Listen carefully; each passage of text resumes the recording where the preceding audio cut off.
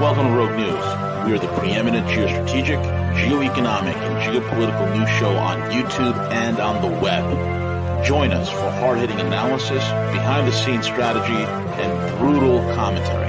Find out why many consider us the place to get their news and information. Check us out at roguenews.com. Follow us on Twitter at RealRogueNews, Facebook, and most of the popular podcasting apps. Most of all, remember to subscribe, like, comment, and share.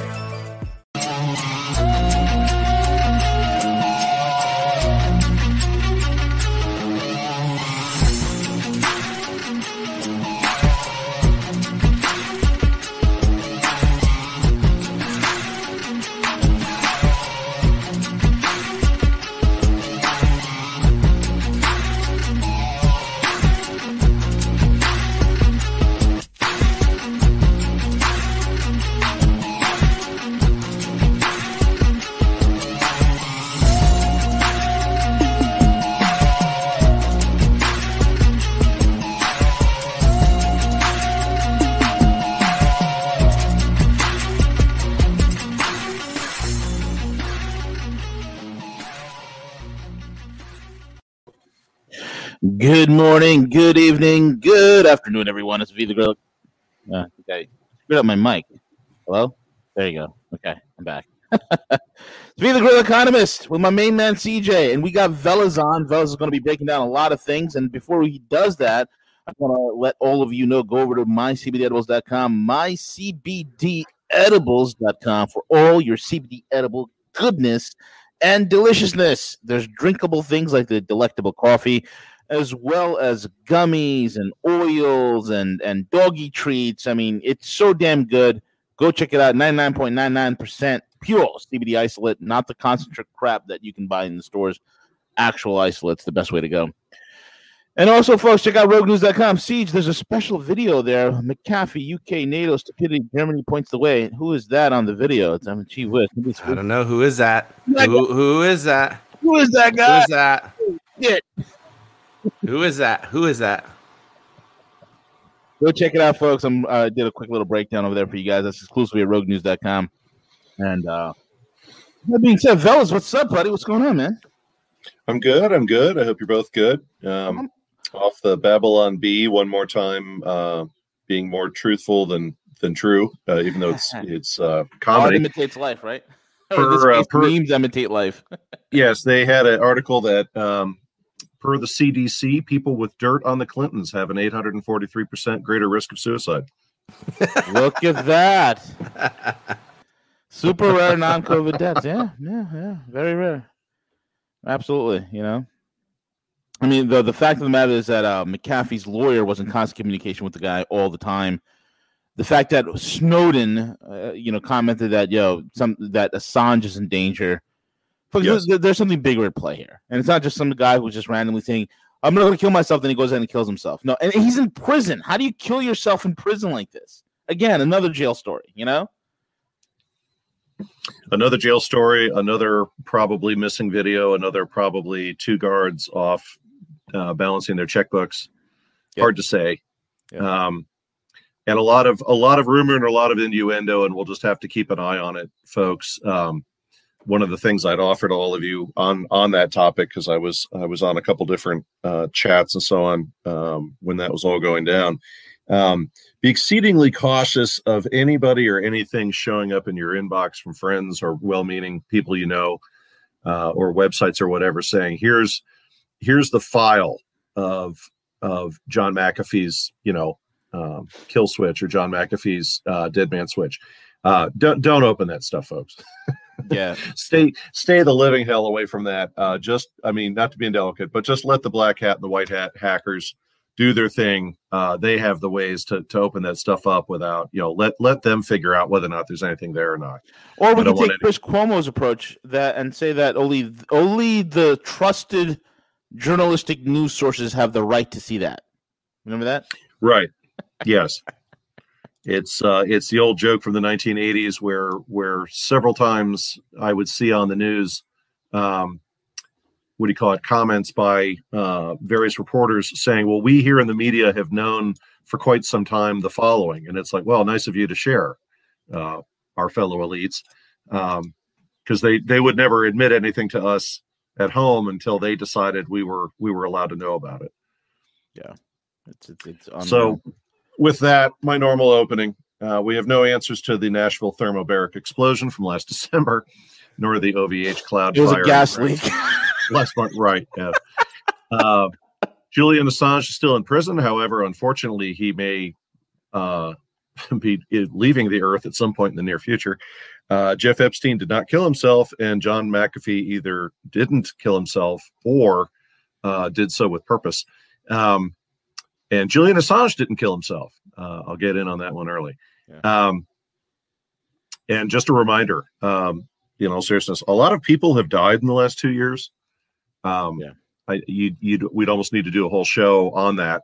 It kind of goes to the chatter we were having on the message thing yesterday about people who've died by nail gun. But in the past 2 years, a lot of people have wound up dead under rather odd circumstances, not just the reporter from Georgia and a couple other things in the little clip that CJ had there at the beginning. Case in point, the mayor of Seoul, South Korea. That one is just loaded with goodness if you dig into that one. The mayor of South Korea, of Seoul? Yeah. About a year ago. Died? Yes. Committed suicide. Oh, that's right. He committed suicide. That's right. Yes. The reasoning, though, had everything to do with K-pop to laundering to God knows what all. CG, by the way, I agree with your comment on Gus's show on Wednesday that the next big hidden challenge out there is mental health issues. And I think some of that's starting to reach the public domain. I posted on the Veles page, hashtag Veles on the Discord page on Thursday, an article about a hacker in Texas who figured out how the power companies were deciding if they shut off your power or not during the snowstorm. Oh, yeah. Certainly indicates the thinking of the power companies in upcoming heat waves. The net of this being that if you hadn't lost your power in some time, or you lived in an economically depressed area, that was kind of their criteria to determine whether or not they were shutting you off. If you were due for an outage, one was coming because they had to reduce the load. So check that out. It's kind of interesting. He found some stuff hidden in the equipment that they use to monitor people's power consumption. Well, they put all those smart grids and those smart meters in everybody's house in Texas back in like the middle aughts, like 2013, 14, and 15. Everybody was getting upgraded. And it was happening in New York too, man. They're like, hey, smart water meters here, smart water. It's crazy, bro. It's absolutely nuts. Well, and speaking of Internet of Things, which one of the firms I worked for was knee deep in that one. Well, even the offers. Sorry to interrupt you, Veles, but even the offers. Just be mindful of all the offers that come from the utility companies. A few years ago, they started sending out, "Hey, we want to send you these high efficient light bulbs to replace all the light bulbs in your home completely free. Hey, we want to install this on your AC unit, and it's going to make your AC unit do this and that, and it's completely free."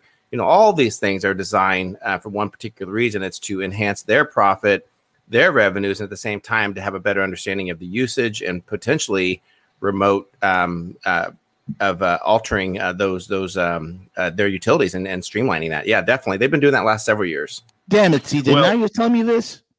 Well, we had it come out this week that anyone in Texas who had a Nest thermostat was finding that the power company, because another one of those shockers, I didn't know they could do that.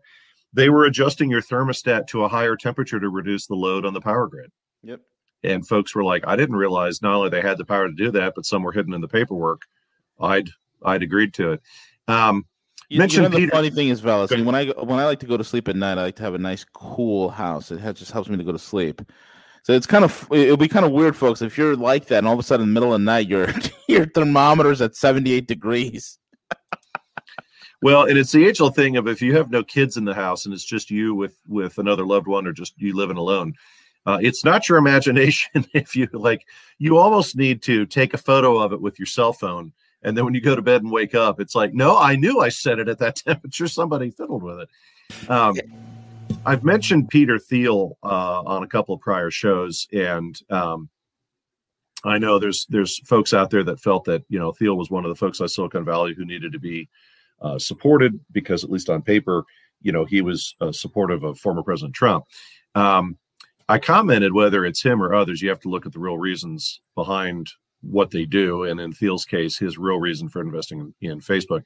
It came out yesterday in Daily Mail that Thiel, back in the 90s, he dumped a ton of money in his Roth IRA, which is, tax-free for retirement. And his IRA now has $5 billion in it, because he put everything from crypto to startup company stock in that IRA, and then has also evidently leveraged that money somehow without penalty to make various investments. So it's just another way in which people at that level operate differently than the rest of us. If you have a chance, go check out Amazing Polly's program on BitChute from June 20th called "Are Leaders Being Threatened by the International Public Health Mafia?" She gets into Ray Kurzweil, and for those of you who are familiar with him, he's part of the whole "How do we manage humanity like a petri dish" crowd. Very, very interesting stuff, where she starts talking about how Kurzweil, he's a futurist, he's an author, he's a transhumanist, but he's also heavily involved in the private equity world too. How he and others have been basically applying pressure to keep certain stories and things out of the news. There's a joke out there, has been for some time, about what do the creators of South Park and Family Guy actually know, given what has popped up in their shows periodically. The famous Kevin Spacey reference in Family Guy, or Caitlyn Jenner from Family Guy, years before any of that stuff ever hit the public awareness. The reason why I'm bringing this up is there was a South Park episode many years ago where they had Britney Spears as kind of a human sacrifice by Hollywood to bring prosperity. And especially the last 48, 72 hours about her situation,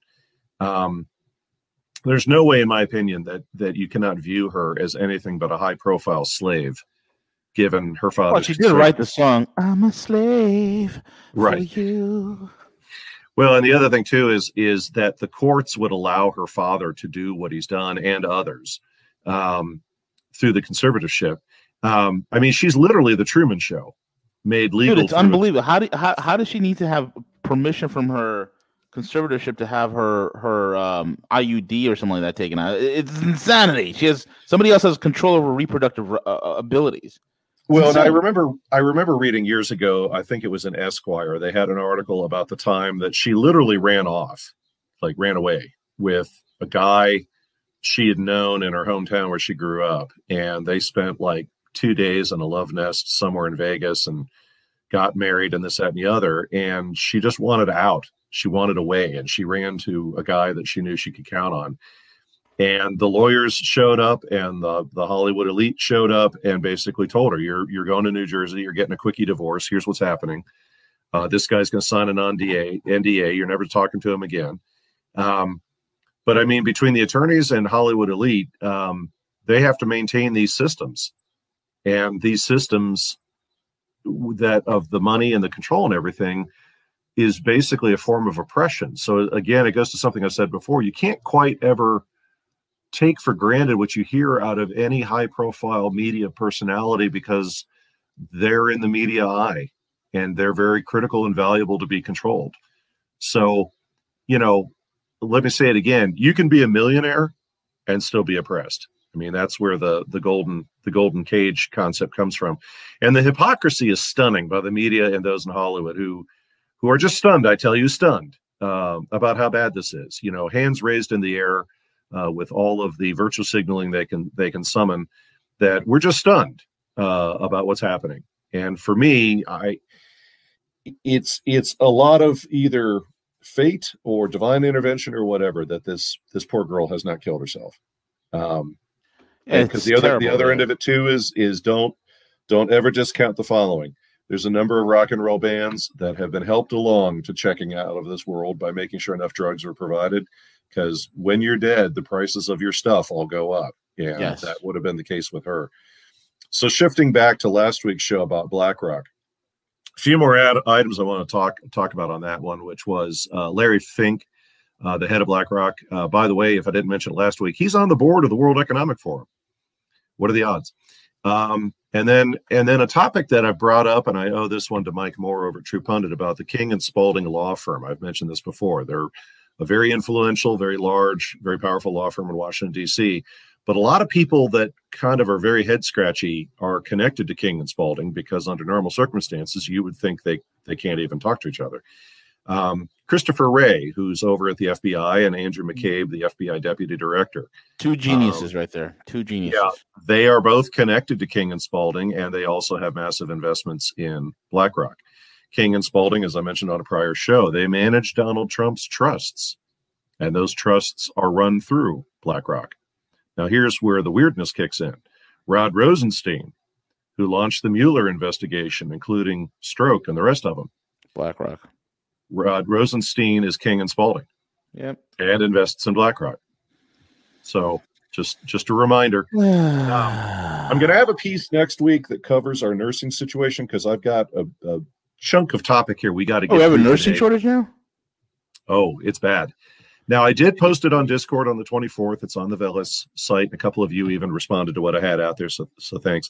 So if you want to read what I've got for next week, it's out on Discord. Another reason to go join Discord, and another reason, just a reminder, to make sure you're on the Rogue News website, because as V and CJ were talking about earlier this week, we enjoy our presence on YouTube, but we've already had problems there, and we don't want to lose you all again. And I know I've said that a million times, but we don't want to lose everybody. So just make sure you've got us bookmarked, in case the only place you're finding our content is on the website. Before I get into the victories, I've got one more kind of housekeeping item here. There's a rumor Bill Gates is trying to buy TSMC. That's that big Taiwan chip manufacturer, Taiwan. Yep. And we did a lengthy program on that topic a couple of weeks ago. And the irony is that supposedly Gates wants to move the production out of Taiwan into mainland China. Now, on the one hand, that's him, catering to China. But I can't imagine that in a million years. I can't imagine Taiwan would let such a major political asset out of the country. There's also another other side to that, Veles. I'll chime in real quick. Sure. Gates's proposal to buy TSMC is twofold, and then people will say, "What is this bastard doing? This a-hole? He's giving it. He's selling out to the Chinese." No, there's a two-front approach. If China right now is in a race to develop its own ARM technology, and they're really close to really developing some good ones, and they got some great processors, especially those made by Huawei with their Kirin processors, are freaking phenomenal. They kick the crap out of the Apple A series. But they're still lacking in a few sectors. So TSMC's expertise in ARM architecture comes into play. Now, the goal here is this. Gates is saying, hey, you know what? I want to buy TSMC, and I want to place the manufacturing in China. But what is not being talked about is that if that were to happen, let's just say hypothetically, if that were to happen, if that TSMC goes to China and they start manufacturing there, the goal is, because China needs ARM processors now, the goal is to have every single one of those ARM processors produced to have a backdoor to U.S. intelligence agencies. That's the other aspect of it. I believe it. The other thing, too, is just a reminder, folks, because I talk about it a lot on the show, and I know it's been covered before. It's the age-old thing of when you hear people say, well, that firm is going to set up operations in the United States, or Texas is expanding chip production, or whatever it might be, barring power company shutdowns due to heat waves or odd West Texas ice storms. It takes a long time. I mean, we're better at doing this than we used to be. It takes a long time to set up those operations and to get the production into the pipeline. I've had a couple of friends reach out to me recently who I love them dearly, but they're like, I don't understand why the United States hasn't just upped. And I'm like, first of all, do you understand the rigor and the governance that's involved in running various class 1 through 5 clean rooms that are necessary when you produce these chips? And there's a massive investment on the front end. You can still lose your bacon in this. It's no different than the pharmaceutical industry. Johnson & Johnson and Procter & Gamble are major competitors in a number of different areas. P&G back in the 1990s, and I had direct working knowledge of this because I was running their communication networks when I was with MCI. P&G got out of the pharmaceutical space. They dumped a ton of money into it, and just were like, that's it. We're losing our shirt here. And J&J stayed in it, but the main reason why many of us know about J&J having any kind of pharmaceutical offerings are because of the COOF. So yeah, it's complicated. It's never as black and white as it may at first appear to be, and that's why we're here at Rogue, to kind of give you a little bit more color on what the crap's going on there. So victories this week really is just one giant massive soundbite on the schools. There's no point in me making individual references because this week was just on fire. It was on fuego. My counsel to all of you is go to YouTube, go to TikTok, go to other media sites. There are I admit my ignorance. There are countless videos out there now from school systems you wouldn't even, everything from Nebraska to Loudoun County in Virginia. The other thing too is be aware, people have now actually set up pages or sites on YouTube or TikTok that are dedicated just to school board meetings. So if that's your thing, or you're looking for little things you can learn in your own battles with local government or school boards, go check that out, because it isn't just the school boards themselves. We've got parents, we've got students, we've even got teachers resigning at these school board meetings. And it isn't just critical race theory. It's a whole host of things, everything from COOF lockdowns to overreach by these groups. And that's private and public schools as well. So, hey, Veles, real quick, while you're talking about education, because I'll jump into it. One thing that I'm going to figure out how to start writing and drafting it, but one of the things I'm going to propose to our school board is to counter this coming mental health crisis for our youth is to mandate a physical education class for every grade required, that whether you're a seventh grader through senior, that you're required a semester to have a mixed martial arts or a weightlifting or an aerobics. I think that they need to do that to counter the mental health thing. So so that's what I'm going to do, because I see it, sad story, but true. One of my son's classmates and yearbook friend, he was very heavily involved in yearbook. A young lady just a few days after graduation took her own life. Sunday we're going to her celebration of life, so it directly impacted my family, my son, and it's heartbreaking, and my heart pours out to her family, her mom. But that is why I state that specifically, and I think it's going to get worse before it gets better. So while you're talking about school boards and they're talking about like critical race theory and all these things that are confusing our kids and make it more difficult for them to truly understand who they are, let's focus on their mental health. Let's get them in shape. Let's get them exercising. Feel good about themselves to counter that. So go ahead, Veles. Yeah, that dovetails into your mental health thing. And I'm not a medical professional and never claimed to be. I just comment at least on that particular topic. You can't say enough about just taking a long walk. And you can't say enough about, even if it's not like, well, geez, I didn't make it to the gym. Okay. But what can you do down in your own house as far as exercises? What can you do from a long walk perspective, taking a bike ride?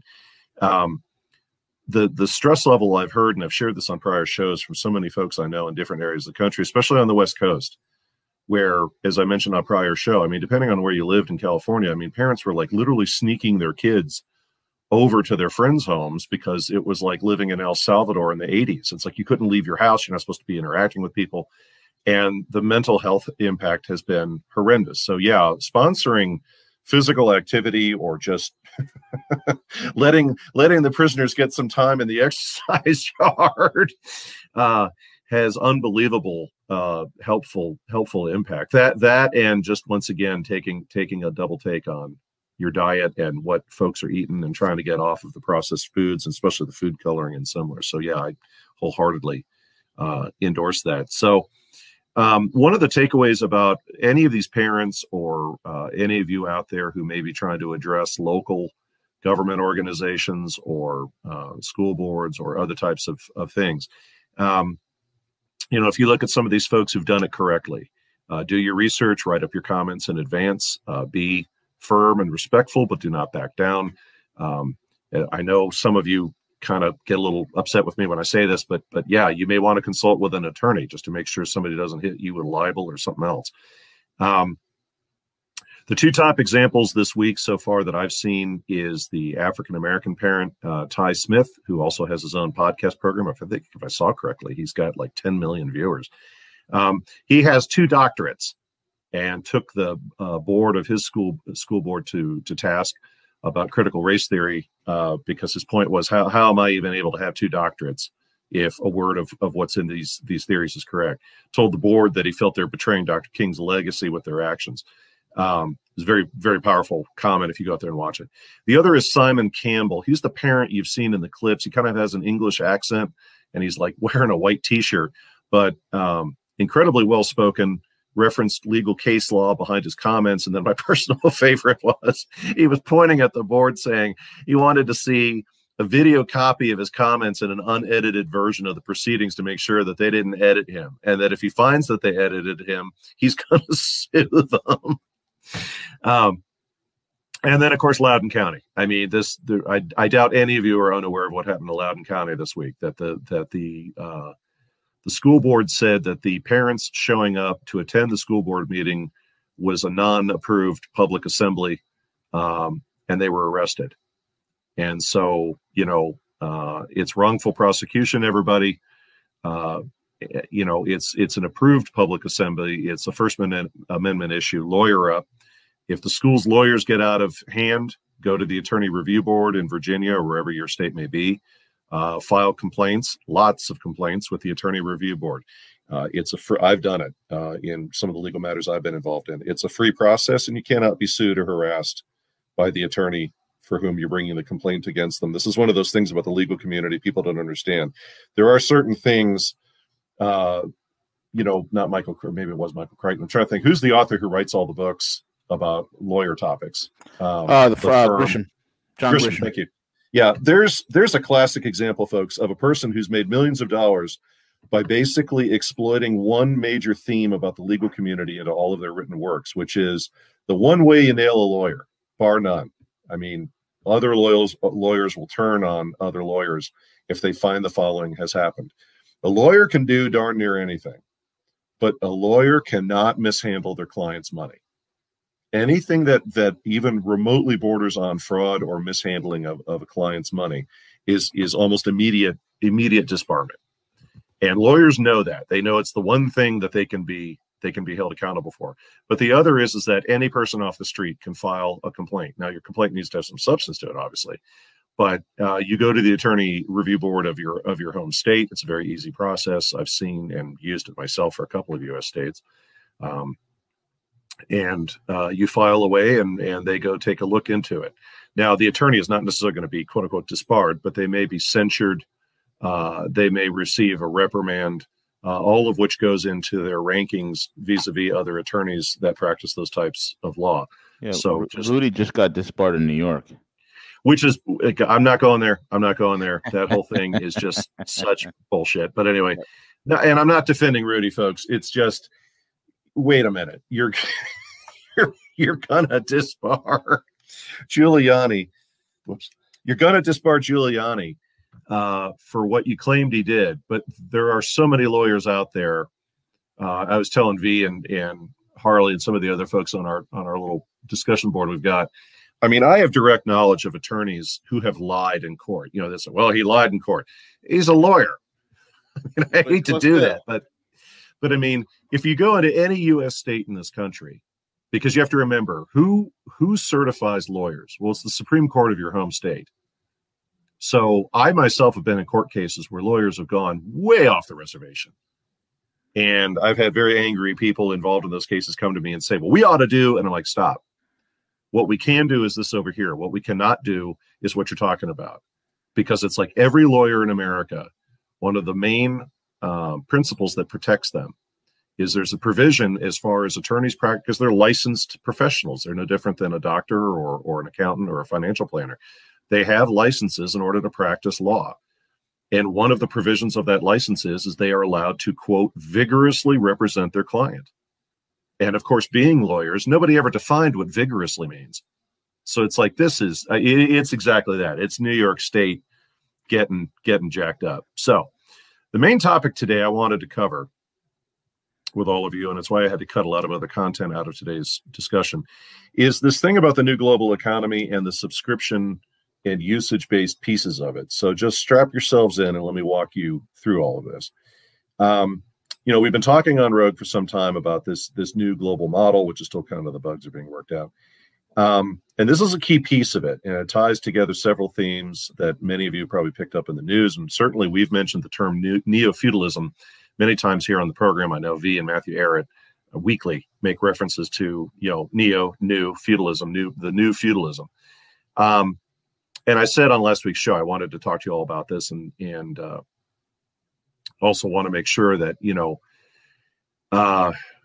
we've heard stories about the World Economic Forum and think tanks and other commentators talking about a future without assets. And I want to make sure that you all understand. I'm not referencing the actor John Candy from the movie Volunteers talking about, bad renditions of Marxism. This is actually a thing in the oligopoly of economics out there. So about 10 years ago, I was working for a firm in Boston, and this firm operated in a very niche area of professional services. And not just because they were located in Boston, where this is kind of a thing, but that company made use frequently of firms like Boston Consulting, Bain and Company, McKinsey, and a lot of the other kind of high-end strategic planning consulting practices that are out there. Now, I'll give my former employer credit on this one for sure, because when you spend money on outfits like that, you're getting a high-quality product. And our firm would even challenge, say, Bain and Company to disprove what McKinsey was telling us, because our firm was several $billion, but we were still not in a position to really make any major mistakes. If we invested in something or went in a particular direction, we had to make absolute certain what we were doing was going to work or gave us the best odds of working. And of course, what I've always loved about McKinsey and some of these other firms is the same rule that applies to IBM, which is that, Big Blue or IBM may blow up the project you hired them to deploy, but no executive ever got fired for hiring IBM. But if you take a chance on a smaller firm who's, a boutique player or what have you, they may do good work, but if something goes south, that executive may lose their job. So these big consulting firms, they just kind of make money organically because you're not going to get in trouble because you hired McKinsey to give you advice on something. And the other thing, too, about all of this is where this becomes like a predicted behavior. These firms come in, they advise you to do something, and a number of their customers act on those recommendations.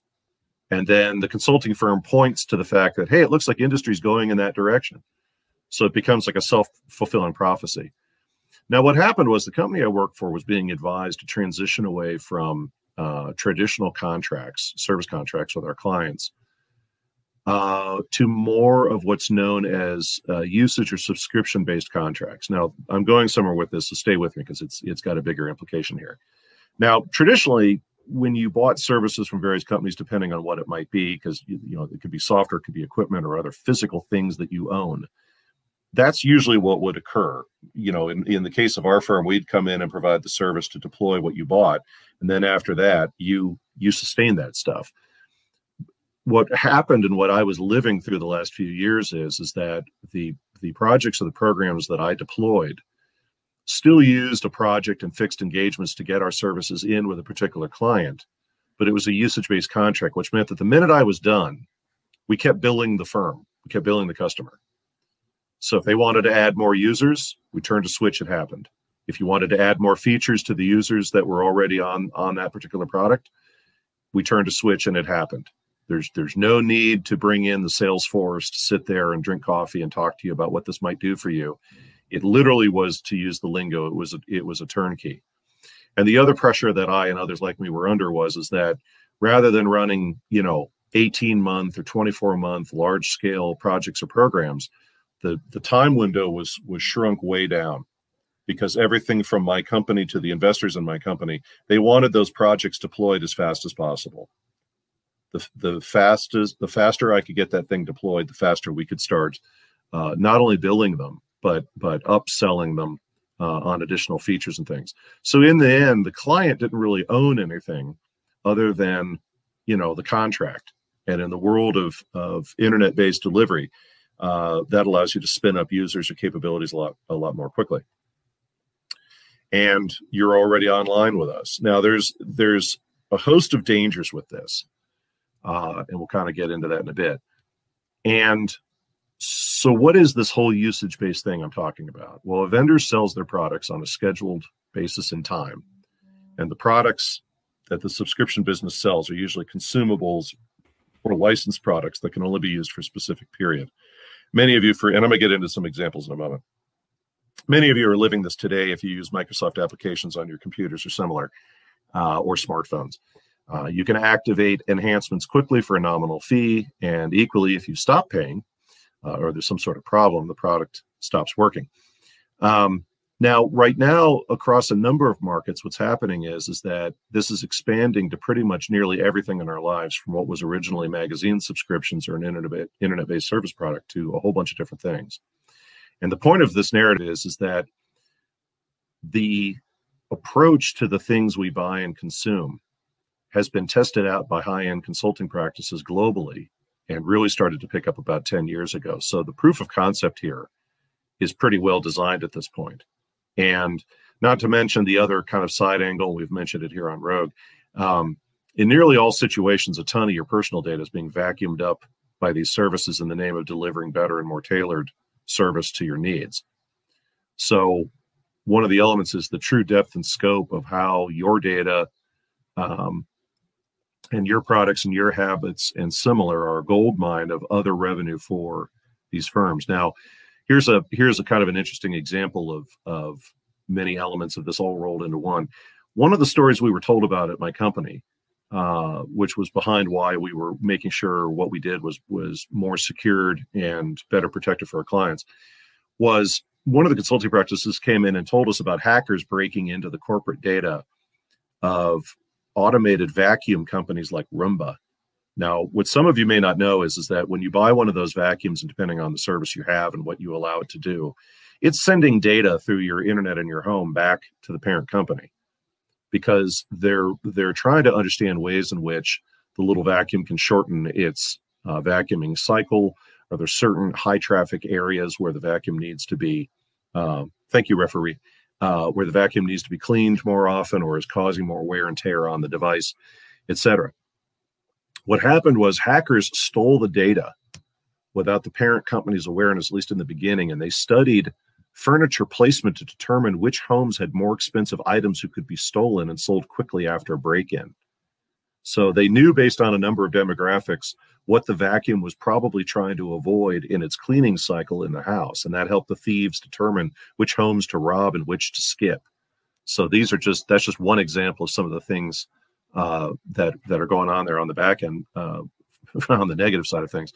So what areas exist today in this subscription world? Well, one of them is you have software as a service, which is called SaaS, very fast growing area. And this is an area I was working with for a number of years, both for commercial firms and the government. And what this is all the hardware, all the software, all the internet connections, all the software updates, everything is managed by the vendor. The company who's using those services, they don't need to leverage their own staff or office space to manage operations. It's all done virtually. And of course, that saves these companies a lot of money on labor costs, square footage in their facilities, air conditioning and heating, and the list goes on. Another one is car subscription services. Volvo, Porsche, Nissan, several rental car companies have a subscription program where your monthly payment enables you a certain level of transportation. Now, Mercedes was in on this. They've stepped out, but it's still got legs in the market. General Motors is dipping into. Yes. And I'm oversimplifying with this example, everybody, but imagine you pay a certain amount of money every month and it buys you the equivalent of, let's just call them points. And so for a couple of months, you drive an economy car because that's all you need. And then you got a big family vacation coming up, and then you scale up to a much bigger, more luxurious model for the family. And you've got little LED TVs in the back seats for the kids and stuff. And then when you get back, you go back to maybe a mid-sized or an economy vehicle, or maybe you've got a wedding to attend that weekend and you just need a more luxurious sedan just for a weekend. So over the course of a year, you use as much car or truck or whatever it may be as you need. Now, like the vacuum example I gave you, these firms are also picking up a ton of data about your driving habits and everything else that's being resold. The other one is rental property subscriptions, like RCI, or basically timeshares. Food services like Blue Bunny and others for the busy person on the go. Amazon, Netflix, in-home fitness services like Peloton or Fitbit, or the new Mirror product for some of you who've seen those full-length mirrors where like you work out in front of the mirror and you exercise in front of it. There's a person standing there. It's almost like something out of Star Trek. And then gaming. Now this, I'm not even going to go anywhere near gaming. That one's a whole show in and of itself. Hold Silver, thank you very much. So how do businesses organize these services? What's the business model? Well, it breaks down into basically 4 areas: streaming, software as a service, boxed, and content. So streaming, that's Apple Music and Netflix. Software as a service, that's Adobe, that's Microsoft, that's Salesforce.com. It's a laundry list of firms, a ton of firms in that area. Box services, BarkBox, Birchbox, Dollar Savings Club, food service programs, people who get those little outfits where, you know, they pair a wardrobe for you or what have you. And then content, and that's a big wide open one. That's everything from the New York Times to National Geographic to Udemy, courses that you take online. The list goes on. So as we step back from that, there's virtually limitless levels of subscription or usage-based services available rather than you owning something. And particularly after the bug in March of 2020, these are now geographically agnostic. What do I mean by that? Well, let's be candid. Usually these higher end services, that's folks on the coast with a ton of money. But after what happened in the spring of 2020, now it's more widespread across the United States. Everybody is stepping into this. So where I'm going with that is that since the spring of 2020, people are now more accustomed to leveraging these services because your local retailer may not have what you need because of all these supply chain problems. So it's not to say that someone dropped the coof on us because they're trying to expand this. To me, it's more of a black swan event that they're leveraging, but at the same time, things were already going in this direction. And the other thing, too, is it has been leveraged in the minds of people to make this more accepted and widespread. And at the same time is the data point I brought up a few weeks ago about it seems odd that Amazon was buying up all those new delivery trucks right before the coup broke out. So the takeaways on this are, first, if you don't have physical assets, you're forever at the mercy of your vendors. So for instance, software as a service. And I worked with a number of companies where my firm and others kept trying to press them to say, close all your data centers. You know, get rid of your entire ID department. You just need a chief operating officer and a lawyer to go over your contracts.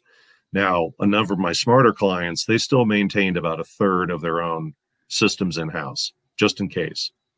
They also diversified their vendors, but that's kind of a problem because we're dealing with a lot of consolidation of various providers. So as those markets keep moving towards consolidation, it can put you in a tight spot when you've only got 2 or 4 vendors out there and they all use kind of the same model. And then again, as I've said, they can turn it off as fast as they turned it on. And I've personally seen examples. I worked with a company where they sourced all of their laptops. They had those Google laptops with all the software and everything loaded. Yeah, Chromebooks loaded on there. But there was a billing system problem. And in the middle of a meeting, middle of the week, about 1, 2 o'clock in the afternoon, the monitor in the conference room turned off and all their laptops shut off. And about a day or 2 later, somebody dug into it and was able to determine, oh, there was a problem with the firm because the company who provided them that service had also outsourced the billing to another party. And the other party, I hate to go there, was offshore. It took them about 2 to 3 days to figure out that it was a billing issue. They had paid their bill, but the vendor registered them as, and the notices of, hey, you know, we need you to pay this bill, were going to the wrong place. So nobody at the company knew that had happened. And that's not an isolated case. I've seen many situations like this. The other part of this is you all need to familiarize yourself with the word integration. Many of these service providers, they have very logical reasons for integrating the data they have on consumers to deliver a better product. And I totally get that because I've seen many aspects in which that happens. The challenge, though, is when you have major corporations who are owned by or operated by executives who have social engineering philosophies, shall we say. Case in point, the Nest thermostats in homes in Texas. They're unilaterally adjusting your thermostat because that's what they want to do. And it's their needs outweigh yours. So what happens when you no longer control the thermostat? What happens when you no longer control a lot of things because they're all integrated? What happens when one vendor's need causes another vendor to shut off something else, like your refrigerator? And because of contractual language you didn't read, you're unaware they had the power to do that.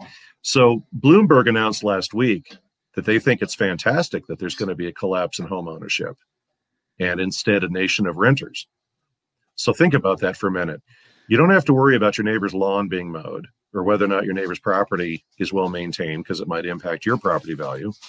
In that universe, in its most extreme case, no one owns anything, and you'll be happy. You'll be happy, and it's just you're just renting. You want to know so something? In today's world, go ahead. You touched base on a lot of things with this, with the whole renting thing, right? Not just in the homes, but everything you're talking about in terms of cars for a service, this for a service, that for a service. You're the data, you're being sold. Because let me explain something to you. When a country produces nothing, when a country makes nothing, when a country has destroyed and disemboweled its production capability, they need to produce something. They need a product. You're the product. Exactly. You have to understand that every single one of these subscription things only does one thing, that is feed the fire economy, right? Because everything that Veles just mentioned, I'm thinking, if Veles is talking, and my head is like, oh, man, we can make a derivative on that. Yeah, they can make a derivative on that. And they can make a derivative on that. They probably have a derivative for that. These are all financialized. These are things that have the capability of being financialized and derivatized and being traded. That's all they care about. That's the insanity of this whole thing. Here's one for you, folks. Think of it this way. To V's point, you have a derivative or you have an investment mechanism that, much like home loan mortgages, starts bundling consumers based on how consistent are they in their payment, how many subscription services are they using, and then you start trading on those ratings. So here's a case in point. If your insurance carrier doesn't cover a medical procedure, you can pay out of pocket. Let's say you want to go, you're getting on in years, you want to go to cool sculpting and kind of deal with some trouble areas that the gym just isn't taking care of for you. Well, your company's insurance isn't going to pay for that because it's cosmetic. So you pay out of pocket. And to what V was talking about earlier this week about SEMA, the auto supplier group, if you want to perform an upgrade on a car or a truck you own, you pay out of pocket to do what you want. But if everybody's on a usage-based product, then your vehicle isn't really yours. You can't really modify it. Oh, you can take out the air filter and put in a K&N, but any kind of heavy modifications, you can't do it because you're just making use of it. Yeah. The other thing too is all of these products are monitoring you to get data. Now, in some cases, it does enhance your experience. In other cases, it goes deeper than that. But as V was talking about earlier this week, SEMA is trying to fight efforts to prevent consumers from even buying those types of parts for the vehicles you own. And the rabbit hole goes much deeper than that. And this is moving beyond basic or moderate services or things you own to getting almost down to a level of where do you live, the quality of where you live, the mobility in your world. Again, feudalism, all under these various contracts. Now, case in point, when I worked in Washington, D.C., friends of mine were working in big cities, who many of them still are. We would use the metro or the subway to get where we needed to go, because you do that in a more congested city. And depending on who we worked for, that transportation was subsidized. Even my federal colleagues that were purely federal employees, their use of those services was subsidized. Now, in my case, if I'm in DC and I'm trying to get somewhere and a meeting has popped up or some sort of emergency's popped up, I got to get somewhere quickly. The metro's probably not going to get me there. So I had the authorization to go use a taxi or Uber at no cost to me. Even better, if it was an area slightly outside the Beltway or maybe up in Maryland, I could take the metro to a particular point and then use my Washington, D.C. plastic metro card. I could go to one of these almost like little shopping cart holders outside the metro, run my card through, and it would charge me to let me use the zip car. I would drive the zip car to where I needed to go, park the car in another little holding area, run my card through again, and it stops billing me because everything is seamlessly integrated. It was easy to use, and it was reimbursable.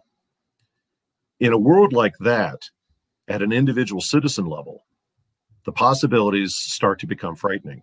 I mean, we're really in a Rod Serling world now. What happens if you're on universal basic income for everybody who wants to jump on that bandwagon? And whether intentionally or not, you run afoul of the government or some administrative group or your employer. Does your income get cut off? If we adopt any kind of social credit score and your score drops for some infraction, do you have to move to another neighborhood? Yeah. Because you're out of favor? Are you denied exactly a living? What's going to happen? It's the Black Mirror effect. And yes. And what happens about your medical care? When all elements of your life, from housing to transportation to food, are all service-based subscriptions, and those are at a growing level subsidized by your employer, think about that one. What happens when we're down to the Silicon Valley dream of, there's 100 major employers in America and that's it. There's no like, well, I'm going to go start my own business. Well, you can't. You got an oligopoly of key corporations in every major industry. Yeah. So what are you going to do? Now, let's really throw the knob to 11. You've reached mandatory retirement age. Do I have to automatically move because young, sexy people need my living space? We don't know.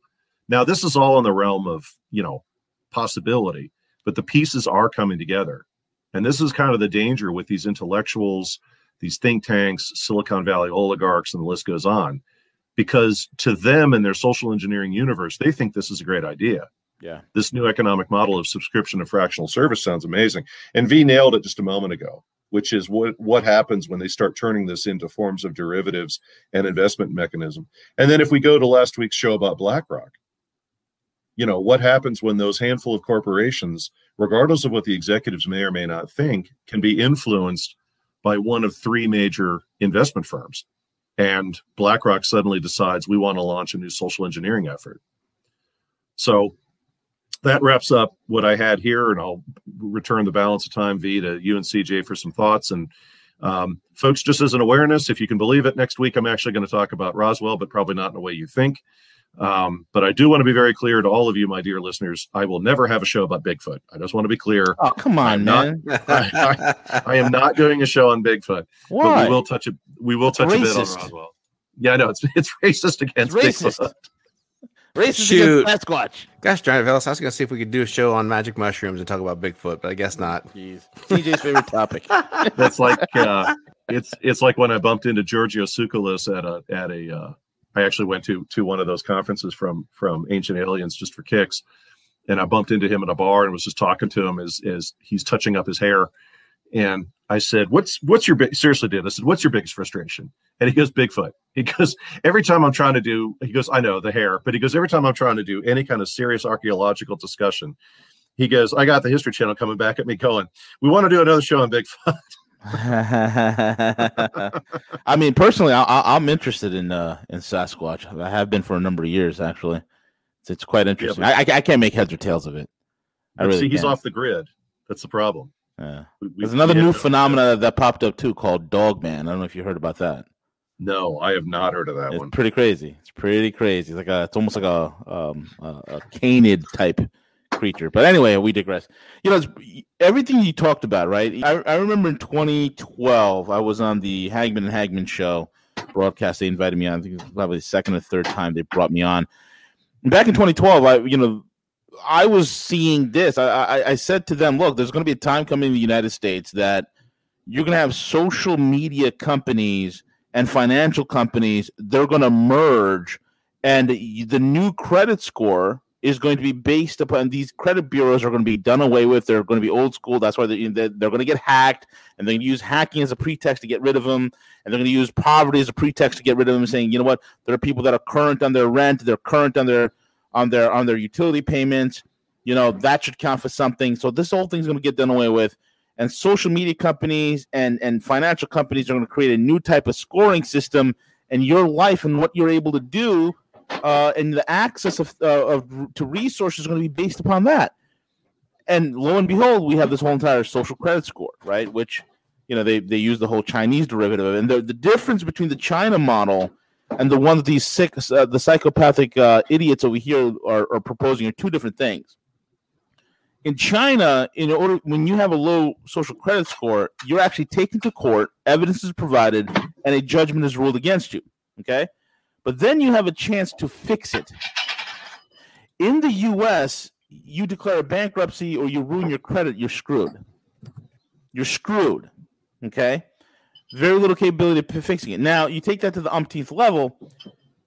All these guys are going to do things in a way where it's going to be self-governing, meaning they're going to create some sort of algo. And based on the algo, if the algo says, hey, you missed a electric payment, or you don't have enough subscription services, you don't have enough rental businesses to keep the whole entire thing going. In other words, folks, they are milking you like sheep. And if you're not being milked enough, guess what? Your score goes down, and now you don't have access to fly. You just don't.